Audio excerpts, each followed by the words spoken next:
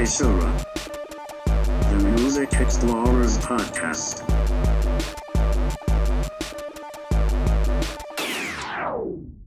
Hey folks, welcome to another fun-packed episode of Seishura. As always, I'm Scoot Magoo. I'm Jim Jam. And as you could probably tell, we're in the flesh today. We took off our lizard costumes. Yes, we're literally in the flesh. Yeah. And if you have followed the podcast, you know that means we went to Bull Moose. We did another run. We have some. we did another BM. we did another BM. And it was funny. We were talking about every time I look up Bull Moose, the first thing I see is Theodore Roosevelt. Like the first thing I think of is bowel movement. But we were raised very differently. Yeah. So I mean, I guess without further ado, we're gonna go into our picks. I personally, I found a lot of stuff in the metal section. So I was so disappointed this week. Honestly, I don't know if you noticed that. Like, it felt like they got rid of like a quarter of like everything that was in the store. Everything, yeah. I mean, I think you mentioned that because of COVID, probably fewer and fewer people were bringing stuff in. Maybe that's what it is. But but every section was very, very tight. You know, a lot smaller than usual. Loose. Yeah, that's like the jazz section in particular. Usually, it's just like jazz section was empty. Yeah, that was weird. Yeah, and like I don't know. It was like I was looking for like even like I always look for like Herbie Hancock and like that type of stuff. There was, like, no good Herbie Hancock albums. Like, there's always, like, something there. Yeah. But all he had was just, like, compilations and, like, whatever new bullshit he's doing. I don't know. I don't know. There was some stuff that I really thought would be there. Like I was looking for a Salt and Pepper album, actually. Because I don't know if I've said it here, but I'm, like, obsessed with the song What a Man by Salt and Pepper. Like, I think it is just, like, the nicest hip-hop song ever created, because it's just all about just like wholesome hip-hop. Yeah, well, it's just like a guy being nice, and it's like, you know, it's not about like political rage or like beating some hoe's face in or something horrible like that. It's just like, oh, the guy I'm with is fucking great. Like, so I really wanted to get that album, but like, no, they had nothing. And it's like, how do you not have Salt and Pepper? Yeah. Like, fuck you guys. Well, it was funny because I was really looking forward to. I ordered later in February. We'll be doing another book review, and I was ordering that book, you know, TBD, and I looked up Aesop Rock Skeleton because I really want it, and I'm pretty sure I experienced trying to buy an album online that had just been bought in the store. Because it said it was available in Salem. And I was like, awesome. And I was going to grab it. And then when I tried to do it, it was like, oh, sorry, that's out of stock now. I'm like, are you kidding me? Every time I go, I want to get that album. I was looking for the latest Aesop album. They had nothing. Yeah, they had like Fast. They had one of that like. They had a really weird like compilation thing, which it was like really cheap. It looked kind of cool because it was like a book and everything. So I was like, this kind of looks cool, but no. No. But did not turn out. So at some point, I'll get Skeleton. Like yeah, I'm so sad I sold my. You know, I went through. Why did you sell it? Because I went through that weird phase where I thought my taste was going in one direction, and then it just didn't.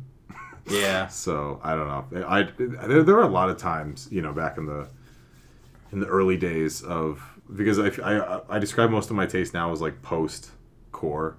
Like, when I finally decided that, like, I don't really like deathcore and metalcore anymore, or, like, that type of... You're post-core, which is... I'm post-core. You're just all suffixes now. No, I guess prefixes. Prefixes and suffixes. I think, didn't at one point we make a joke that, like, what if someone tried to come up with, like, proto-post-core? Yeah, that was that really dumb episode I came up... we did Making Up Genres. Yeah. Yeah. I like proto-post-core. Proto-post-core, yeah. Otherwise known as current core, or, like, current core. Present core. Present core. Okay. Why don't you go first? Let's see. I can already see my first one. Arca Zen. Ooh, by Arca. nice. Yeah. I actually didn't even expect to get this. It was just it was there. I was hoping it was there when I saw the Arca section. Yeah. And what do you know? And this is something. I mean, I listened to this thing long time ago, like probably like the year it came out, and like loved it. Yeah. And I don't know. I think he came out what Mutant was after that, and then self-titled, and then this newest one, which I don't remember the name of. Kick I, Kick One or something. That's what happens when you name your stuff really, Really bizarrely. weirdly. Yeah, it's hard to remember. I mean, Ark has had a pretty bizarre career thus far. And as is the case with all this stuff, it's a very memorable album cover. Yeah. Oh, yeah. I know. Just like, is it? It kind of it's like a cross between like an like FKA Twigs album cover and like something like some sort of like hentai Patreon. That's a very colorful way to put it, but I agree. Yeah, it's oh man, it's a little weird, but that's awesome. I'm really glad because I love just like that like abstract electronic type of sound. No, especially with just all this modular stuff going on, it gets more and more interesting. Nice. Yeah. Sweet. Okay. So like I was saying, I hit my quota early on. I just went through the metal section, looked at my my picks. I was like, I think I might be done. So I might be done with metal. Yeah. So I'm just gonna go from the top. The first one, Enal Nathrak. You actually, Eschaton. What? I have not liked their newer stuff, but I didn't think you liked them at all. I think the more they progressed with their career and the cleaner their production became, I think it revealed some issues with their songwriting. But the earlier stuff that's a bit rough around the edges and it really brings out the grittiness, because obviously their drums are programmed, and so when it's really polished, it fuck, I should have gotten some Agoraphobic Nosebleed. Yeah. Now I'm thinking about it. But yeah, like I like the idea of Enal Nathrak. I also love saying their name. But yeah, like the pre like 2010, I think this came out in 2006. Definitely that, like the rawness that they bring, because it's like a mix of like grindcore and black metal and industrial. And I think the cleaner you make it, the more it sounds, a little bit too squeaky clean, a little bit too. Because like as I've described it, I think I reviewed one of their newer albums a while back, and it was almost like they were just pressing the blast beat button. Like it just like it doesn't become like, it's not as impressive. Like half the fun of listening to blast beats is like it's really cool that someone's doing that. But if you literally just like insert blast beat here, I don't know, it kind of mutes it for me a little bit. Yeah. See, I've thought about that type of mindset because like with generative music, that's kind of like a big criticism of it, is that it's like, oh, you're not doing anything. But it's like somebody has to program that in the first place. Sure. So it's like, if you want to kind of move logic a little bit, like, and sort of leap to a different situation, like, are composers less than musicians because they write their music but not necessarily play it? And I'm not saying that there's a right answer or that you are presuming any of this. It's just, it's something interesting to think about. Yeah, I mean, in this case, I think it also doesn't help that a lot of their songs, like, started with the same, like, drum fill and, like, da-da-da-da-da-da, and then finally, like, release it. Like, it was structured in the same way, and it felt like it had the same intro, and then just, like, now here come the blast beats, so. Yeah. But, it's funny, when I was looking through the metal section, and I saw the Enal Nathrak section, and I'm like, man, I could get something and really piss Scott off. No, like, and I'm glad, because usually I've seen all their, like, their newer stuff, and the newer stuff I'm not a big fan of, but I'm definitely... you fuck with the old stuff. I do. I'm a hipster for Enal Nathrak. But and also like and Martin guitars. They seem to really get like too tryhardy, like especially the album cover for their newest album. I don't think I've seen it. It's like a pig head with two dicks coming out of the eyes. And it's just like, okay. I think I would like that if I saw it. Oh man. I mean, see, when you bring up Pighead, I just think of the Pighead from Closer, the Closer video. Oh yeah. When just like on like the machine just spins around. Yeah. Yeah. Okay. Board to Canada. Geo Gaddy. Nice. Yeah, that's how you spell it. I always thought it was Geo Daddy. I don't know why. I haven't listened to this for years, but just looking for some instrumental-ish type of electronic music. Yeah, Boards of Canada is great. Yeah, I remember listening to this and just loving it, and I already have Music as the Right to Children, which I still like. I just haven't listened to it. I've been more into just like stuff that's like been completely instrumental and like more like formless ambient type of music. So no, this will be cool. I saw this and I was just like, yeah, fuck it. Nice. Yeah. Good stuff. Next. Ooh. If I can get the receipt off. Beyond Creation. with Aura, or the Aura. Just really, really nice Canadian tech death, progressive death metal. I remember, I mean, I've listened to these guys not a ton, but they're, well regarded in the modern tech death scene. This album in particular was, pretty well acclaimed when it came out. And I think the theme, I was in the mood for fast today. like a lot of stuff I got is full of blast beats. So I think it's because my last few music calls, I've gotten a lot of like indie rock and like slower folksy stuff. You need to make up. So yeah, so now I'm balancing it out. And I'm sure like you're trading in the pretension for aggression. Yeah, exactly. And, it'll come full circle. Like the next time I go shopping, I'll be like, man, I need to chill out. I need to slow down. For some reason that album cover looked a lot like the cover for No New York. Oh really? Yeah, I don't know why. Just like the color scheme kind of. Interesting. Yeah. I would love to get that. If that thing wasn't so expensive, I would buy that, like, without a doubt. Such a great compilation. Nice. Let's see. What is this? Oh, this is something I've been meaning to get for years now. Ooh, I'll let you. Advaitic Song is by Ohm, which they were like a kind of like a side project of Sleep.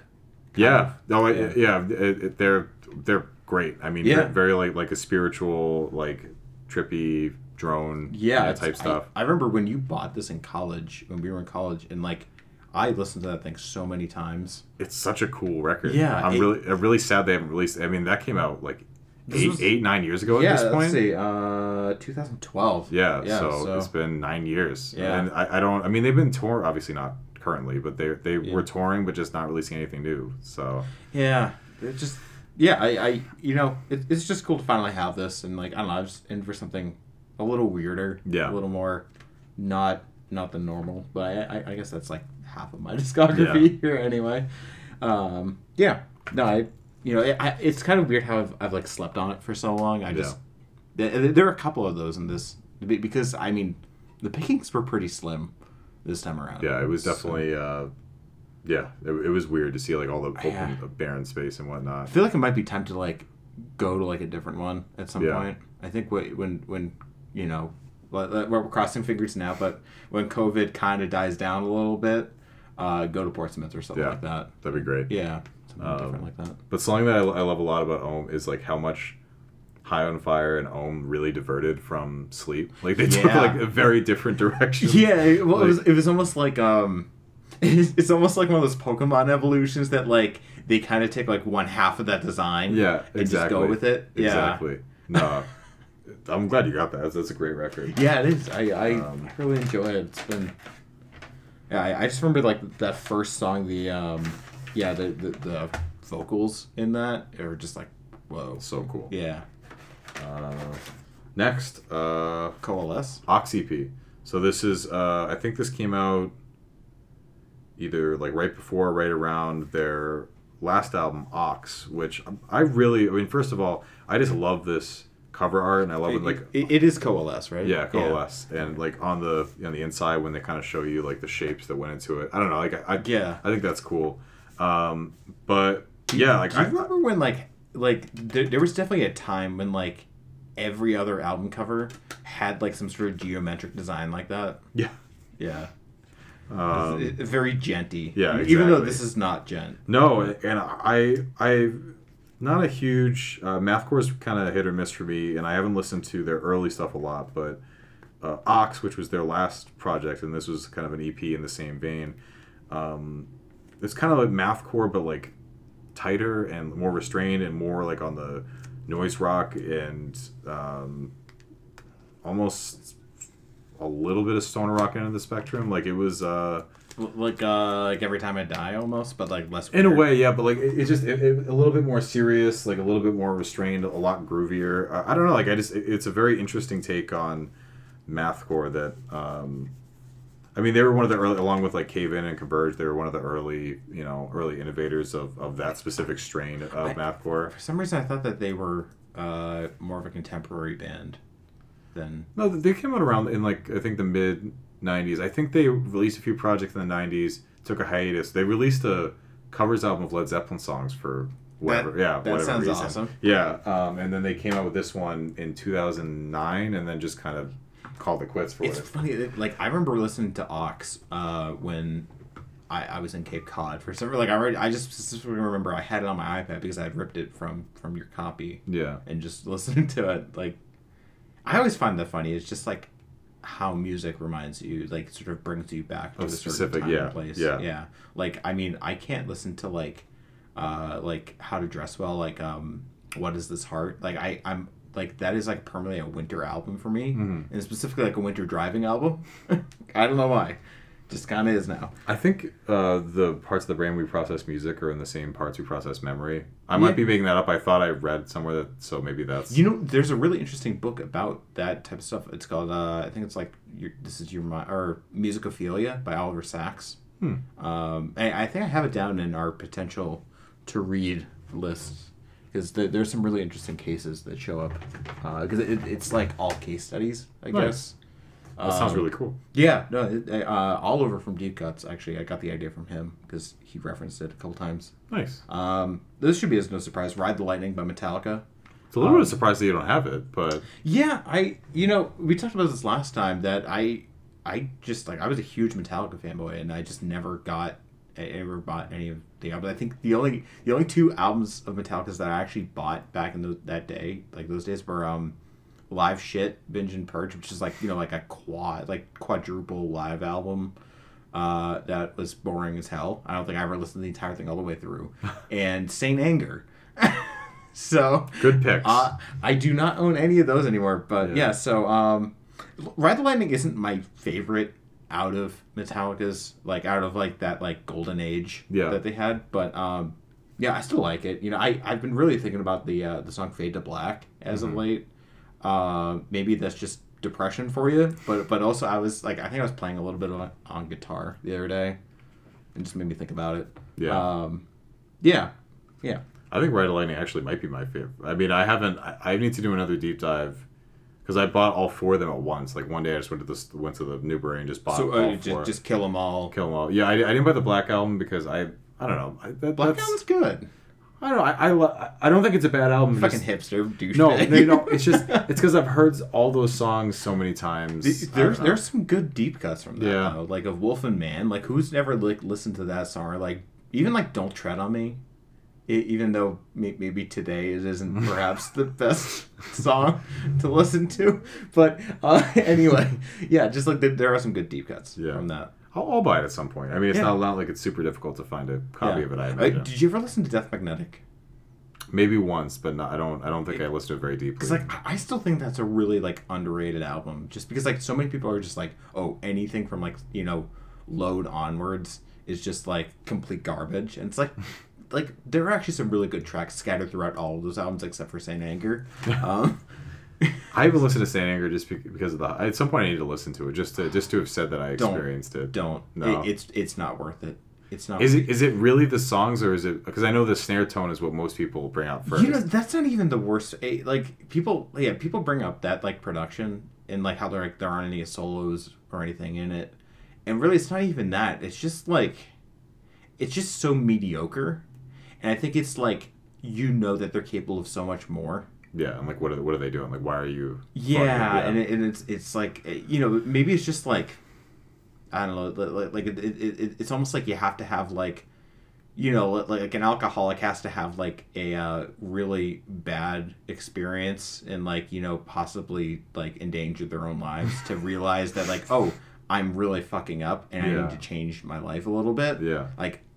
That was kind of Saint Anger for their career in a way. It was just like I need to get this out of me so I can move on. Yeah, almost. I don't know if I've shared, and we're a little off topic, so I'll leave it here. But I think that part of the reason that Lulu received such a bad reaction is what preceded it. I think it was the fact they had such a long period where people thought they released such crap. And then Death Magnetic gave people like a slight glimmer of hope. Yeah. And then they were like, well, guess what? Now we're going to release an art rock album with Lou Reed, kind of. See, I think that was probably the primary reason for why it was so his, just because Lou Reed and Metallica fans, there is not a huge, the Venn diagram for that. It's very tiny. It's Yeah, I think that's just the biggest part of it. Yeah. I bet you if they had released it without mentioning Lou Reed in it, it probably would have maybe been a little bit better. Yeah, I mean, definitely the way that they talked about it and packaged it beforehand was a little like... Yeah. They hyped it up as the super... I mean, it's... I think it's unduly hated because I imagine most people who are so against it haven't really listened to it, because a lot of the critiques, this is way off topic, but a lot of the critiques of it that I've heard are kind of not... Like on the second disc, Metallica's like barely even like... You wouldn't... Like James Hetfield sings a few times, but other than that, it's like basically a Lou Reed project with some nameless, faceless metal band. Yeah. So, anyway, this is a topic Anyway. for another day. But speaking of, you know, I'll pick. Speaking of thrash, if I can find it. Yep. I was thinking about this band the other day, and the album's Green. It came out, I think, around like 2011, 2012.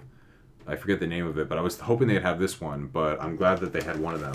It is Skeleton Witch, Breathing the Fire. Oh, are you talking about the one with the horns on it? Yeah, I forget what that one's called, but that was the first Skeleton Witch album I bought, and it has one song on it that is just like amazing. It's one of my favorite thrash songs, honestly. Just it's so. Yeah, and it was like Indeterminable, like Abomination or something like that. Yeah, I'll have to. Yeah. I'll look it up, but like I've haven't really followed them for a while, especially after their original singer left, because my sense is that they kind of just became more of like a black metal band with their most recent project. But like early Skeleton Witch is just super fun, blackened thrash, super energetic, super fast. They actually helped me because I was really anti-thrash for a long time, which I think is just because I don't really know. They just didn't give it a chance. But they helped me appreciate it because, like, I came at it from the black metal angle. And so, like, hearing thrash, I'm like, hey, these riffs are really good. I like this really fast, aggressive, you know. But, yeah, I mean, I have, I think, Beyond the Permafrost already. Oh, yeah. Is that the one that has that Pushead cover? It's the one that was, I think it was drawn by Baisley. The Beyond the Permafrost. It looks like a Baisley cover. I'm pretty sure they have, like, one album cover that was done by Pushead. I'm pretty sure. I'd have to, it's definitely not that one. No. Or maybe I am mixing it up with the Baisley one. I don't know. I just like it. I remember for some reason it reminded me a lot of Pushead. Yeah. Anyway, but anyway, I was super. I was glad they didn't have the exact album I was looking for, but I'm glad they had one that I was missing. So. But I saw that in your bag at one point, but I thought it was a Revocation album. But I need to. I really like Revocation. I need to give them more of a shot. Yeah, but what was it? Was it Deathless? That one got a lot of play. Yeah. I just remember the album cover for that. Yeah. And I mean, I remember a lot of their album covers. They have good. I like their covers. Yeah. Yeah. And they're a cool band. I've just like never really given them a ton of I know. time. It's one of those like I don't have a reason. Like I've heard them and liked them, but I just never, Yeah. Yeah. Yeah. Okay, let's see. You know what's funny is like sometimes I'll buy these and I'll just forget that like what the you bought it. Yeah. Yeah. Bjork debut. Nice. So I don't know if you heard me saying this to the cashier, but I have pretty much looked at this thing every time we've gone to Blow Notice and never bought it, and just finally just decided. Yeah. Again, slim pickings. So, yeah. I really haven't listened to this a ton. I think I've listened to like maybe once, and that was like a long time ago. But I mean, Human Behavior. I would buy this album just for Human Behavior. Yeah. So that's fine with me. And I mean, can't really think of any other Bjork albums that really. I mean, Biophilia. I want to try out at some point. Volnicura would be nice. Yeah. But and I've heard like I think it's Volta. Volta is supposed to be like her worst album, but then again, I don't know if it could be worse than Utopia. So yeah. I was so relieved when like we were setting up for that episode, and I got like sometimes when we are just warming up, I get a sense of where you are on an album before we start talking about it. And when I got the sense you didn't like it, I was like, oh, thank God. Yeah. I really did not like. Yeah. I was so disappointed. I mean, it's funny because I had Tool at Letter Alice on yesterday, and I'm like, man, like that new Tool album is probably the most disappointing album of the last decade, by far. But I think it was but like Utopia is very much in that mix. Yeah. And it's just like that they're a good artist, and it's just like it's more just like so it's so lackluster. It's not necessarily bad as much as it's just lackluster. And it's weird because I feel like they didn't even shoot themselves. Like they didn't even have a Chinese Democracy moment because everyone loved it, or like it got like universal acclaim. And it's like it wasn't bad. It was like I feel like this wasn't worth the wait. This is just 10,000 Days Part 2. Yeah, and exactly. 10,000 Days was just Lateralis Part 2. So you know, like, but that being said, I love 10,000 Days. Like that was actually my first Tool album. That's great. I love Vicarious is such a good plot. Yeah. You know, but even like Wings for Marie is a really interesting little place, and like the second half of it is I really haven't explored it a ton. I just remember I would always listen to like the Pot. That's such a great run. That like such a great 3. Like if they released that just as an EP, it'd still would be amazing. Yeah. Tool's good. Yeah. Is this the one? Oh no, like I know this one. There's one that's a blind purchase that I'm looking forward to talking about. But Cephalic Carnage, Misled by Certainty, which is such a metal album. These guys are like a tech death grind, kind of a little bit leaner. Like I think in the vein of like a Beneath the Massacre, but a little bit less brutal, like a little bit more tight and techy. I mean, this was really cheap, and again, I was in the mood for Fast and Heavy, and by God, I got some Fast and Heavy. I remember this being, this is kind of a weird story, but like one of my friends in high school, his mom worked at Barnes and Noble, and when they would shuffle out the magazines, they at one point I think they stopped circulating a certain metal magazine, and that issue that month came with like a compilation of current metal artists, and he was like, "Do you want it?" Because they're literally just gonna throw it out. I'm like, "Sure," and like that's how I discovered Whitechapel, Suicide Silence, Cephalic Carnage. And there was a few other bands I'm forgetting now. Was it like, Revolver? It might have been. I think it was specifically a label sample. I think they were all. It might have been Metal Blade. Well, I'm trying to think of like because there were a couple of those magazines. Because do you remember the flexi discs that would come from out? Decibel? Yeah. Yeah. Okay, it was Decibel that did that. Yeah. But yeah, it was a CD that just had. I think they might have partnered with a specific label, but I remember Cephalic Carnage being on there, and also Brain Drill. Oh my God, Brain Drill, which is like I remember Brain Drill. Yeah. Well, no. I Artificial Brain. I'm thinking of Artificial Brain. Brain Drill was like the name of the song was Swine Slaughter, and it was just like the most ridiculous, over the top. Why is it? Okay, why do metal bands like it's either you're killing people or you're killing pigs? I don't know. That's a great question. Because like you rarely see someone being like, "Oh yeah, I'm gonna take like this hippopotamus and just gank him," like like. But the thought I was thinking earlier was that when's the last time you've updated your Discogs? Oh God, I don't I feel like it'd be a nightmare to update right now for you. But I'm gonna have to honestly. I might just have to start over again. Yeah, I feel like it would be like so. It would take more time to try to like sort out what I've already scanned in than to just like start. If you pay me $50, I'll do it. I'll do it for you. we might revisit that conversation. No, seriously, I love doing that stuff, like cataloging stuff like that. That's like me all the way. But because I really want to see like the distribution of metal sort of in everything, because like I'm wondering like how much of a majority it would be. Because I mean it's definitely a majority, but like I wouldn't be surprised. But like I don't know anymore. Like I don't know. I feel like it'd be something like 35%, or just I mean it's definitely a plurality. Yeah, like it's definitely I don't know. Like there's something about like having like the packaging. Like I love I love like at one point I thought I was gonna stop buying band tees and like start like diversifying my wardrobe, but like I prefer metal tees. Like whenever I would look at other bands, like I was thinking about buying a Mountain Goats t-shirt, and I looked at all their designs. I'm like, these are super corny. Like I just want like blood and guts and like a really, and also metal band logos are awesome. So yeah, like they're like unreadable and they're it's just like fun. If I want to have a band shirt, I want it to like look cool. I don't know. Yeah, I've been thinking about band shirts too, as of late, but more just in like, it's really tempted to go and get like a Radiohead t-shirt or something like that. But I'm like, I feel like nowadays, if I'm gonna be buying like a band t-shirt, I want it to be a band that like actually needs the money Yeah. that I would spend on it in a way. Yeah. What Like, I think Radiohead's okay. probably doesn't sound right. Yeah. But like just like I think it'd be cool to like sort of show support for a band. Smaller band. Yeah, Yeah, for, like, I smaller totally know what band. you're Yeah. saying. Absolutely. I just can't really think of any at this point in time that would really like need that, or at least like I guess Barshasketh, like they had this one really cool T-shirt that was from one of their album covers, but it's like out of print. And Yeah. like if they did another run of that, I would buy that in a second. Yeah. Even if it shipped from Scotland. Yeah. So anyway,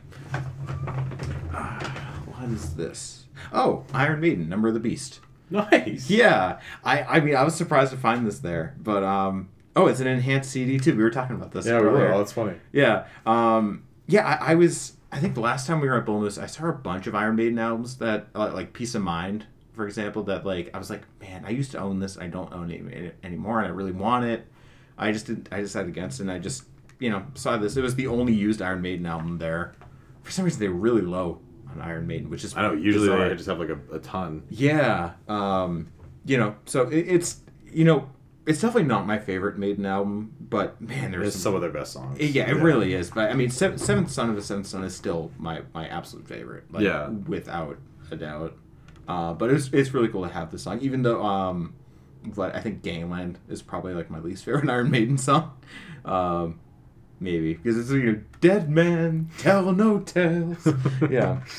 Anyway, yeah, I that's just I love this. The album cover's so cool. It's such an iconic, Just a classic yeah, album. Yeah. I just like I always thought it funny was like how obsessed people were with like the Satan on the cover, because like that was a big part of the Satanic Panic was like this album cover. Yeah. And I was always drawn to Eddie on this Yeah. thing because like he's controlling Satan. Yeah, exactly. Like, but just like the fire in his eyes and everything, it's just Yeah, like exactly. Oh, I loved it. Yeah. I also love how that's like the least threatening Satan. Like that's like the goofiest. Oh yeah, Satan. it looks like a Satan that would show up on a hot sauce bottle. Exactly. It's like really like that's what's sending you into a panic. Like okay. I think American Dad had something like it was like Dr. Fart Blast or something like that. Dr. Butt Blast Yeah. hot sauce. That's really funny. It really does look like it. That's hilarious. We need Iron Maiden hot sauce now. I mean, everybody's come out with beer and hot sauce, so Yeah. Yeah, Exactly. I'm pretty I sure can Iron see Maiden it. has a beer, so I think they do. yeah. Yeah. So why not hot sauce? Why not hot sauce? This was my blind purchase. It is Fair to Midland. Fables from a Mayfly. What I tell you 3 times is true. So I don't. Let me see this. I don't know much about this band other than there's one album in particular that came out in like the 2010s that. This has to be indie rock, right? Yeah. Well, it's like a specific part of the prog rock scene that was like indie rock, art rock, like it was kind of like a poppier take on prog rock and prog Okay. metal. And honestly, this gave me major Neutral Milk Hotel vibes. The artwork. Oh yeah, see, Yeah. that's So, fine. and I looked it up, and this is their highest rated album. And like I don't know, everything about it just kind of looked cool. It was pretty. It was Where pretty did you- cheap. Were you just looking around? It was and in you the just metal got- section, so I'm So is it a metal album? I'm very curious to see how metallic it is. Like I don't know if Yeah. it's just kind of like the overarching, prog metal label where it's like kind of I kind of want to hear an indie rock take on metal now. yeah. Like I wasn't really invested in that scene, but it was definitely like a wave of artists in like the 2010s. like Deer Hunter kind of. Kind of. I mean, Not DAR, not the Deer Hunter. No, wait, but which one did the Color Project? that's the Deer Hunter. So Okay. yeah, like I my sense is that they're maybe like a heavier Deer Hunter or like a less heavy, version of like Between the Buried and Me's proggier side. So because as much as I've been critical Between the Buried and Me, I think some of their like kind of melodic, spacey prog sections are kind of cool. It's just everything else around it that I don't really like. Actually, there was a copy of The Great Misdirect there that was pretty cheap, and I was really considering getting it just because I just feel like there's every time I listen to Between the Buried and Me, there's so much promise, but then I'm always reminded why I haven't taken the leap. It's like masochism with you, isn't it? Between the Buried and me. There's so you just keep coming back from it's kind of the same thing with Neurosis. Like I feel like they're a band I should like, but every time I listen to them, I'm just, and that's why like I still haven't sold the CDs I bought. Like Given to the Rising is actually like an okay album. I genuinely like Given to the Rising. I have a few of their other albums I bought back in the day that I haven't sold because I'm like I just feel like someday it'll click for me, and it never has, and I don't know if it ever will, but I'm like I don't know, like I want it to. That just brings me back to our Neurosis episode. Yeah. Because I remember listening to, and again, we go back to music memories, that like I was sitting in a park in New York and just listening to this album. It was just like, yeah, that was a fun time. Let's see. This is Blood Incantation, Hidden History of the Human Race. Nice. Yeah, I wish I didn't have to pay full price for it, but I really wanted to get some death metal. Yeah. And I mean, this is one of the best death metal albums of like the last few years. Yeah. Like without a doubt. I really want to get Starspawn at some point too, but this is still really good. So yeah. Yeah. Super super good album. My only complaint about that is I wish it was longer, but I always feel like that's a tough complaint. Is like I'm going to criticize this album because I want more of it. Like I don't know. Like it's just. But I mean, the death metal that is there is great. There's some bands that are super hyped up in the metal community that I just don't get. But like from the moment I heard, it was actually Starspawn was the first, and when I listened to it, I was like, "Fuck, this is so good." I love how they like are still doing like that. I mean, I don't want to say standard death metal formula, but like they're kind of doing that. But like I love how they have like these just like 16-minute songs. Yeah. Instead of like Cannibal Corpse doing like 2 to 3 minute songs like for an entire album for an entire career. Well, they really are the AC/DC of death metal. Oh my god, they are. Shit. Except AC/DC never showed up in Ace Ventura, and I count that against AC/DC every time now. Did you? That just reminded me. Did you watch the latest Why You Know review with Fantano? What? I think it dropped either like late last night or whatever. Oh, no, I haven't. Yeah, he talks about the new AC/DC album. It's like, yeah, like it sounds like an AC/DC album, and then he like mimes like the typical. He just like makes up like a guitar riff on the fly, and I'm like, wow, that's AC. Yeah, you got it. That's why like when it landed on. If you want blood, you got it. That's like when it landed on some. I think it landed on Rolling Stone's top albums list. I'm like, how? Like, I don't have a problem. I remember back in. Do you remember? Because the last album was Black Ice. Yeah. And that was like 2008 or so. I specifically remember when that came out that like people like really liked it. I'm like, it's so weird. I mean, I was all up for AC/DC at that time. Yeah. So. But like I think the first album I ever had, the first album I ever bought was Meteora by Linkin Park. The first album I ever had, my friend gave me his copy of AC/DC Live because his grandmother told him it was satanic. So I love that story. And so I listened to the hell out of that. And they're such a good band, but I don't, at this point in their career, how can you say they're a top album? They literally, like, it's not even a joke. They really have produced incredibly similar music their entire career. I wonder if it's more of like a legacy thing. Like, it's sort of like how like Beck got like a Grammy, you know? It's like, okay, Uncle Angus, let's, we'll get you home. Man. That I'm just thinking because like didn't Malcolm Young like pass away from problems with Alzheimer's? I think he did. Yeah. Yeah. It might have been inadvertently off-color joke. So sorry everyone. It's okay. I mean, the thing is like if you're gonna go on stage dressed like a schoolboy, even though you're in like your 50s and 60s, like I feel like you earn a little bit of criticism. I mean, it was fun. It was funny in your heyday, but now it's like, really? Let's...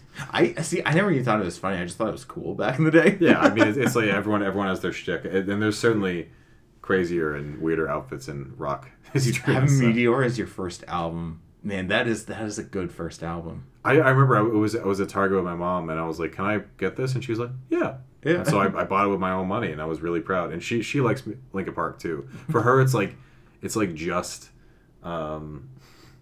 It's like just edgy enough. There's just enough screaming and just enough rapping, or I guess like not too much. However you want to phrase it, like there's just enough of those where it doesn't bother her, and to her she actually likes it. So. I'll take it. Yeah, no, I don't think Linkin Park's a bad band. I mean, not at all. People shit on them a lot, but like I stand by Meteora. I think it's a good album. Same thing with even their later stuff. I can't remember that one, like the really pretentious like concept album that they did. Oh yeah. I can't remember the name of it right now, but I actually really like it. So I remember she said the most mom thing ever is she loves that song "Shadow of the Day." From, what is it, like Minutes to Midnight? Yeah, it's Minutes to Midnight.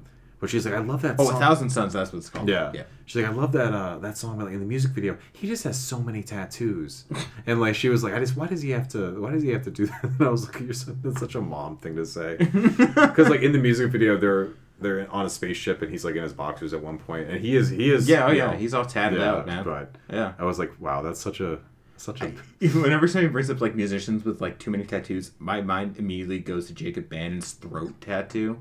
that just is so. I mean, I think any tattoo I would think was painful, but like on your fucking throat, Yeah. Like, ugh. Yeah. No thanks. Speaking of, I don't have a segue.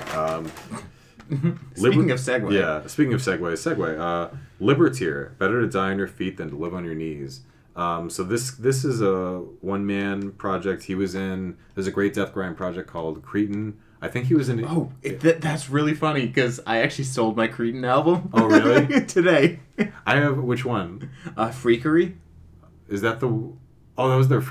It's not the one with the orange cover. No. Yeah, I have the one with the orange cover. I think they released when they got back together a few years ago. I actually have never. I think I listened to it once, and I again just wanted something fast. This basically is like anarchy protest themed grindcore. I think there's some longer tracks that lean on like folk punk and like just like more like some, okay. Yeah, so like there's some kind of weird ideas, but at its core it's just a really pissed off like protest oriented grindcore album, and hey, I'll take it. Yeah. I don't know, like just it's I like the idea of grindcore, but I appreciate that this album, I remember there were like a few songs on it that took some kind of Converge-esque diversions, you know, like on the latter half of Converge albums, they have those slower, like this, there's definitely some stuff to break up the, you know, just the minute-long onslaughts, because I've talked about a million times before that grindcore albums to me sometimes feel really long just because it's so many ideas. Yeah. You're peppered by so many unique ideas. but it's dense is perhaps the best description for that, because you know you're just packing a lot into a very small package. Exactly. But yeah, I think I don't know, and just like I guess I really maybe there's like some pissed off anger I want to let out, because I got a lot of like fast angry music, but there's you can't tell me what to do, Mom. I live on my own now with my wife. Oh man. But yeah, I'm really looking forward to listening to this again. I mean, it's been I remember listening to it when it first came out, and I really liked it, but I haven't listened to it. So it's been like 9 years. You know, honestly, like that album cover looks like it should be like, you know, more of like a folktronica almost type of thing. Like it just does not look metal to me. But yeah. I think after Sunbather, that can be anything. Exactly. Metal can be anything. Michael Jackson, Off the Wall. Nice. Yeah, I mean, this thing was $4, so I'm like, why not? Yeah. You know what's really weird is that they did not have a copy of Thriller used Really? or new. And it's like the best-selling album of all time. You don't have it? They don't have it. That's like, weird. Actually, I don't think it is anymore. I think like the Eagles yeah. re-upped it like a few years ago. It's like it's not even like an Eagles album. I think it's like Eagles' greatest hits. Yeah, it is the Eagles' greatest Isn't that hits. sad? Like as humanity, or like as a country, our best-selling album is the No, that's not the best album of the country. It's like the best selling of all time. Like in the history of the world. I think so. Good job, world. We really fucked up there. I always think, you've watched Big Lebowski, right? Yeah. So whenever they talk about like Eagles versus Creedence, Yeah. I would actually rather listen to the Eagles. Really? Than listen to Creedence. Like I dislike Creedence that much that I would rather listen to the Eagles. To be fair, like I haven't listened to a ton of. Like, I don't really like Hotel California. Like I don't really. So, Hotel California was the first MP3. Like it was the first song I put on my MP3 player. Really? When I got it in like 7th grade. So you have some nostalgia there. Yes. Yes and no. I guess I can't say I really want to listen to the Eagles anymore. Yeah. Hot take. Yeah, I mean, but I'm not gonna like turn it off immediately if it Yeah. comes on. But Off the Wall, like I don't know, I have Bad, which I still think is probably my favorite Michael Jackson album, but Off the Wall is probably the second because there's really fun like Working Day and Night is actually a lot of fun. Rock With You is probably the hit of this thing, and I'm hoping that this isn't the one. This isn't like because this could be that remake not remaster that has like that interview that goes on for like ever. Didn't you have a copy of that? Of I Off the Wall I might have. Yeah. Did that? Yeah. Yeah. So I'm hoping it's not this one. We'll see. It's only $4, so I guess that's. Yeah. I mean, worst case, you just skip over it or you just eject the CD Yeah. when it's time. Yeah. Yeah. Great. So finally, last one, Observant by Psychroptic. Oh yeah, I saw you had a Psychroptic album in your bag, and you actually inspired me to go and look in Psychroptic to see if there was anything else because As the Kingdom Drowns is a genuinely good album. Yeah, but my biggest issue with I always loved Psychroptic musically. I don't love his vocals. It's not my. I like the deeper, more Toilet Bowl. Yeah, exactly. And his is a little bit more higher pitch, a little bit more yelly. But it's grown on me, and I just can't. I mean, it's just really fast, tight, tech death. Aren't they from like New Zealand? From Tasmania, actually. Yeah, okay. Yeah, which is a fun. Fun little fact that you can just put in your pocket. Exactly. And it's just like a deluxe. So there's a DVD which I don't know if I'll be partaking in. This is years ago now. Do you remember when we watched? There was the Deftones B-sides album that had like a DVD. Yes. We watched it. Yeah. Yeah, I specifically remember that. That was funny. Because it was just like, why? Because I specifically remember there was one that was just like an acoustic version of some songs. So it was just Chino with like an acoustic guitar. And it's like, okay, thank you. Yeah.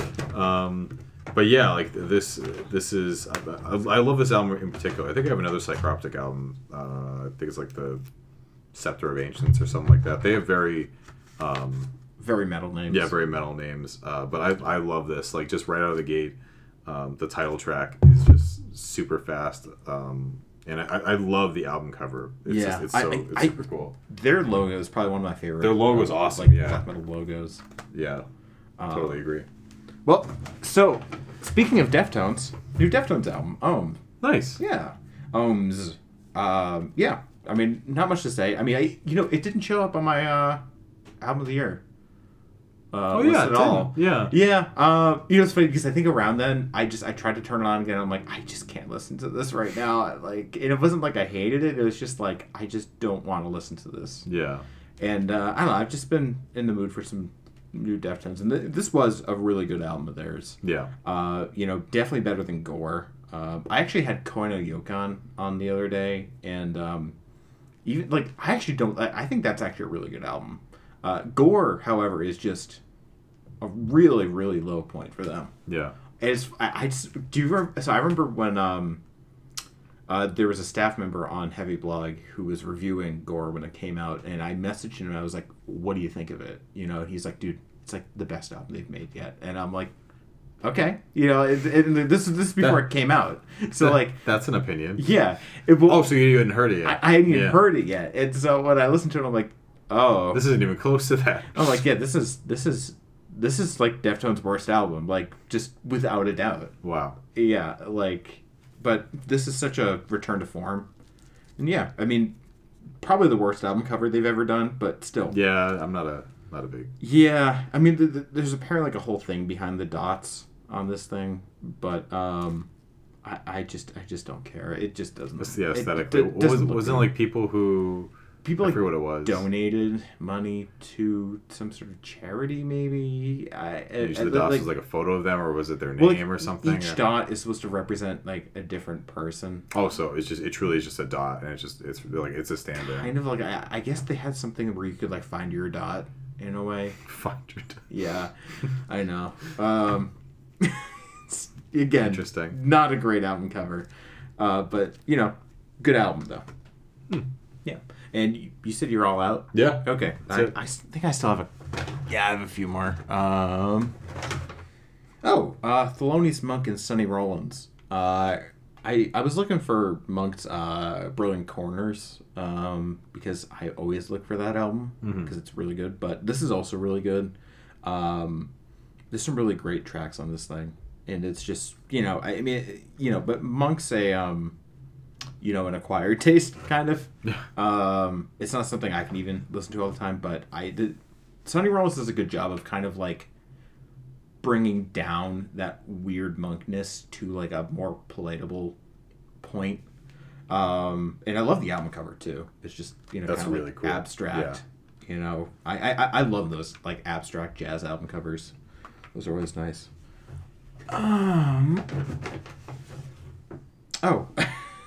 Okay. This one's funny. Satellite by POD. Okay. Yeah. So I actually bought this a long time ago because I used to love a lot of the tracks on this thing. So like Alive, Set It Off, Youth of the Nation, a couple of these. There's a track with HR from Bad Brains on it. Yeah, I know. But here's the thing: is because like I think we can agree that pretty much most Christian music, like in the 90 percentile, is just flat out awful.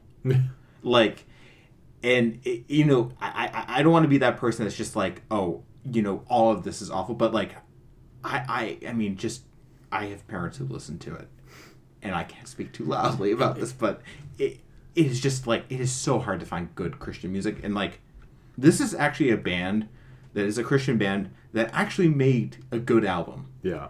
And so I'm just like, you know what? Props to them. Yeah. I mean, it's almost in a way, which I guess it makes sense, or there's a parallel there. It's almost like like a Christmas song when you hear it. Like there's just and like it's harder to pin with like Christian music, but there's something. There's always there's this little judgmental little tone. There's always like some like veneer over it that like as soon as you hear it, like I think this is a Rogers band. Yeah. But yeah, I mean, I can't say I've listened to them a lot, but I know you've said that a lot that they when it comes to this album, and I think their debut, it's like Fundamental Elements of Southtown, is really good too. Can't really say much about the rest of their stuff because I just haven't listened to it. Yeah. But I think this is a really good album. Even like I specifically remember like as a kid skipping through some of these because I just couldn't like take like the smaller like the slower songs, and like there's some kind of like really low key kind of tracks, and then Ridiculous is like kind of reggae-ish. So I was not a big fan of that song, but listen to it all over again. It was really like I actually really enjoy the album on the whole. So nice. I also just remember that I don't know what my album of the week is going to be. So I've been like thinking about that. Like I'll go first. What's your... So Misfits, Earth AD, Wolf's Blood. That's such a Yeah, I was really on the fence about buying this, but I'm like, when am I going to see a copy of this thing here again? Yeah, and like it's fucking Misfits, and it's like it's Misfits before Danzig left, so like it's going to be good. Yeah, and I mean I've listened to this before, but and I think this is but Mommy Can I Go Out and Kill Tonight's on this. Die Die My Darling. Yeah. I mean, but Mommy is probably like my favorite. At least, Mommy, can I go out and kill tonight? And those those two songs kind of get the most play, but there are some great deep cuts on there. It's a somewhat underrated Misfits album. I think people really. I feel like it's properly rated. You think so? Well, just because like I think part of what makes Misfits so good is Danzig, and you have them basically doing thrash at this point. You're just like really hardcore punk. And like, so you end up losing, sort of the quality of his voice a little bit because he's just going for like the whole thing, and like, it works out in a good way. But like, I would still probably rather listen to like Static Age or Walk Among Us. Yeah. Yeah.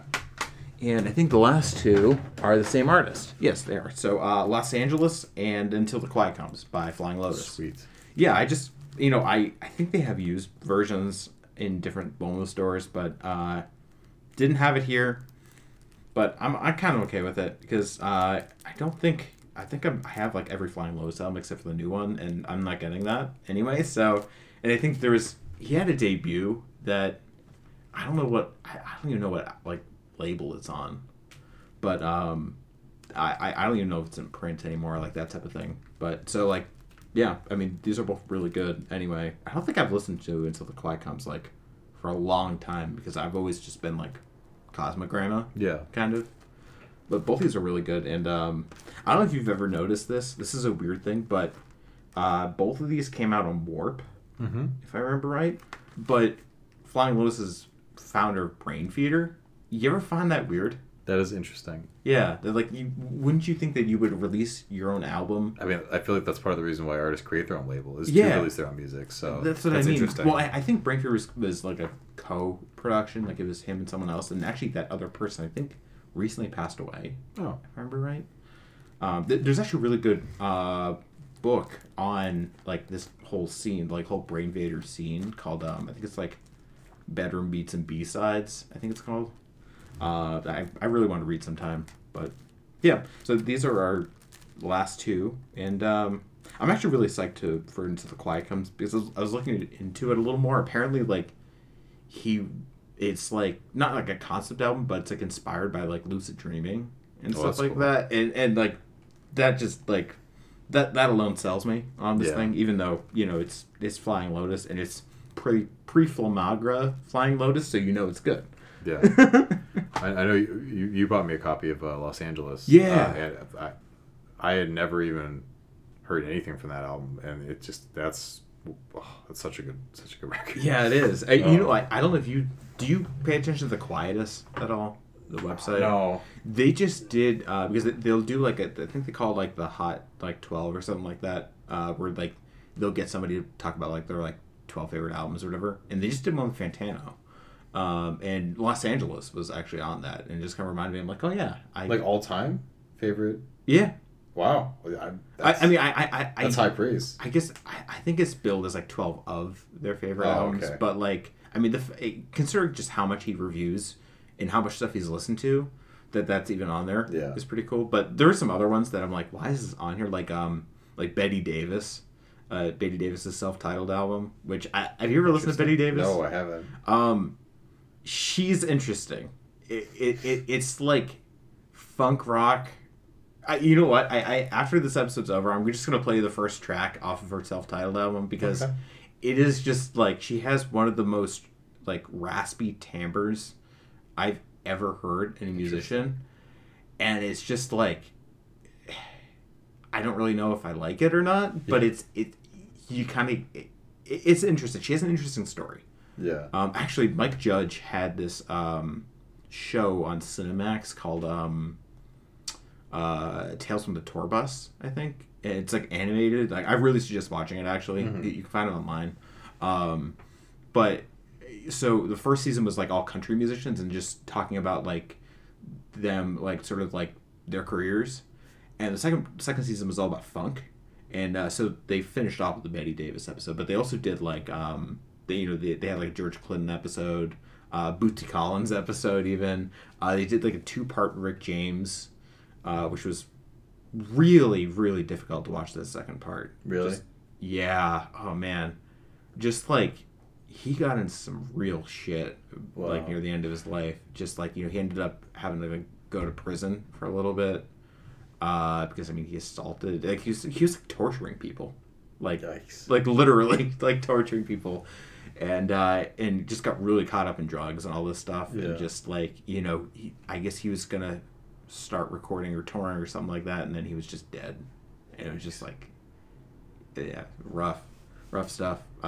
James Brown, they did a 2-part James Brown. Same thing with the second part of James Brown, very difficult to watch. Yeah. I didn't know he had such a rough, like, late career.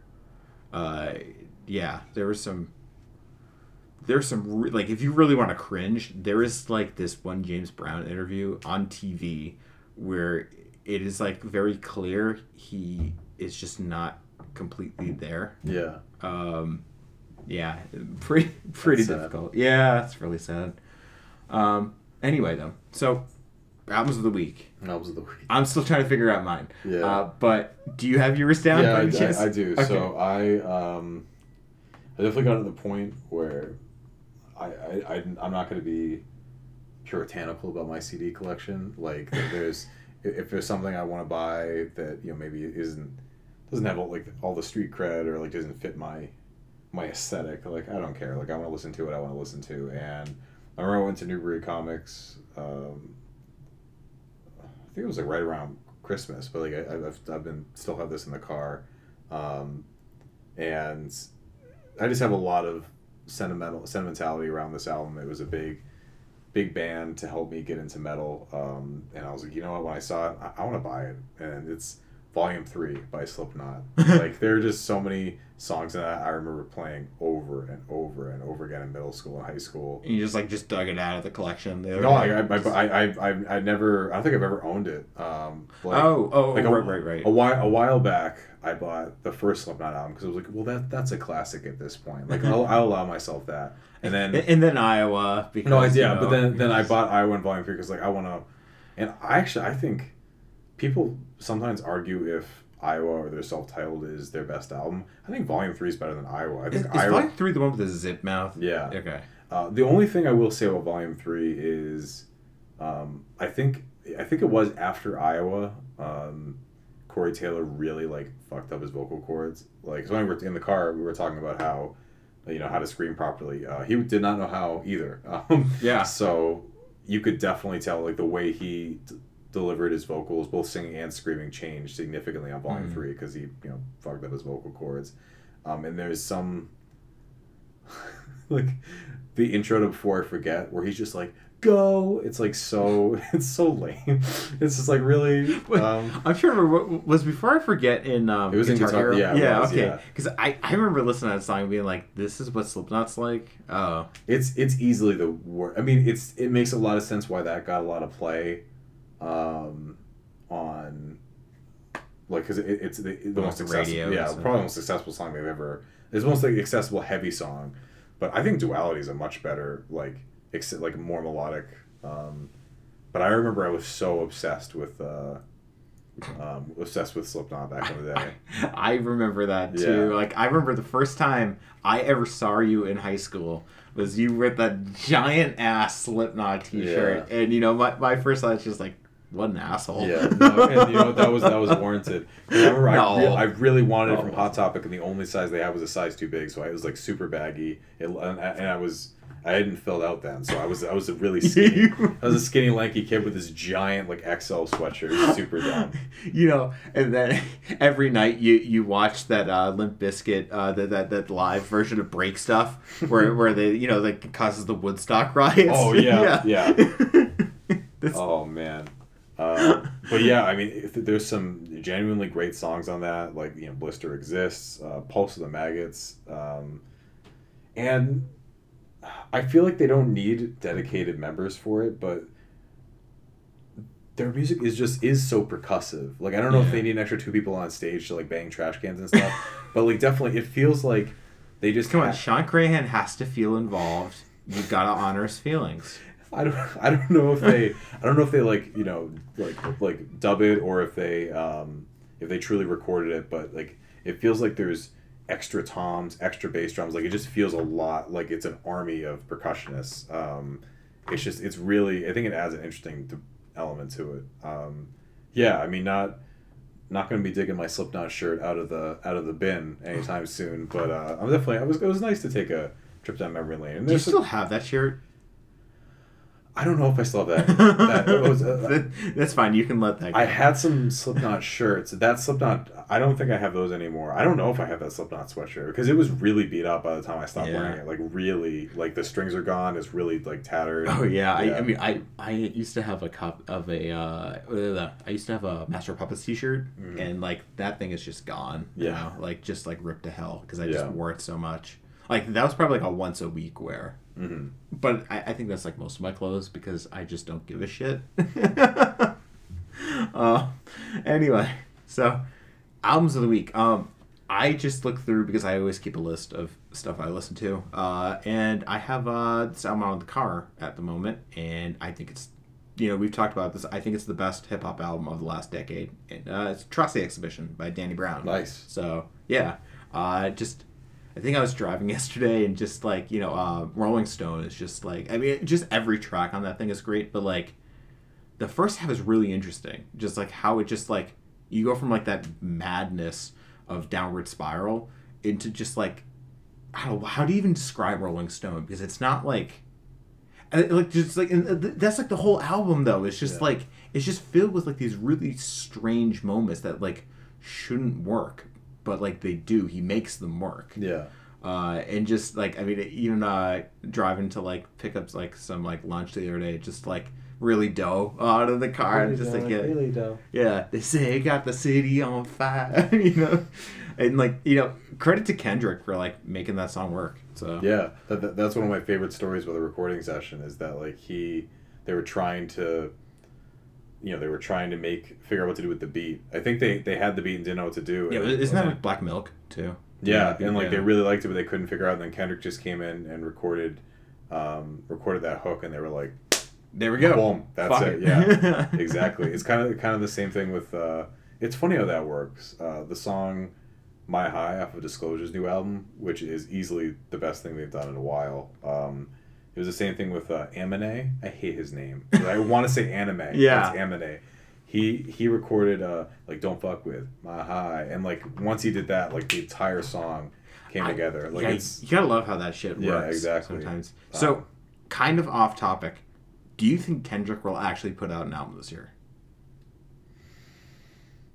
I don't know. Like I feel like the reception to Damn was.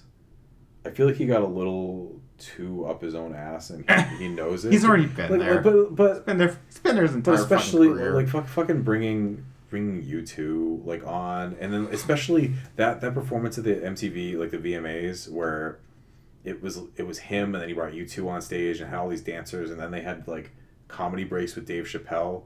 Like that. What? Yeah, it was a really messy performance. So I don't know. I think that. I also feel like he has enough like cachet or like enough built up in the community that like he could take a while to release a new project. I don't know. I mean, I think he needs to do some soul searching because I really didn't like Damn. Like I was not a fan. I mean, in some instances, it felt like he was trying to reset and like not do To Pimp a Butterfly Part 2. But then in other instances, it felt like he was trying to do Part 2. So I don't know. I mean, my favorite is still Good Kid, Mad City. Like I personally, that's I mean, maybe you could say To Pimp Butterfly is his quote unquote best album, but like, I just think Good Kid, Mad City is more. It's just more fun to listen to. Like I like the beats better. I think it's not totally depressing. Yeah, I feel like it tells a narrative that has a lot more ups and downs, and it really tells the life, like the narrative of like life in Compton. And just in general, I think there's a little bit more. I really like the beats on Twin Butterfly, but I think it's a little one note or like one lane, whereas I think there's a little bit more depth on Good Kid, Mad City. Yeah.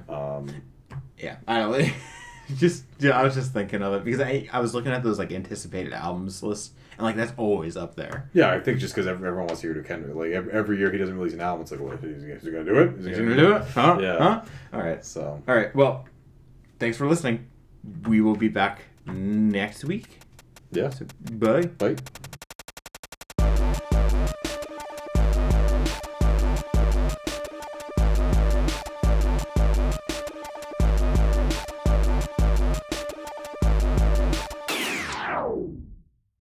Thanks for listening, guys. And if you're interested, if you want to hear more, just listen to us on iTunes, Apple Podcasts, Android Podcasts, anywhere you can get a podcast. Basically, we are on all of it. If you follow us on Anchor too, whatever works for you.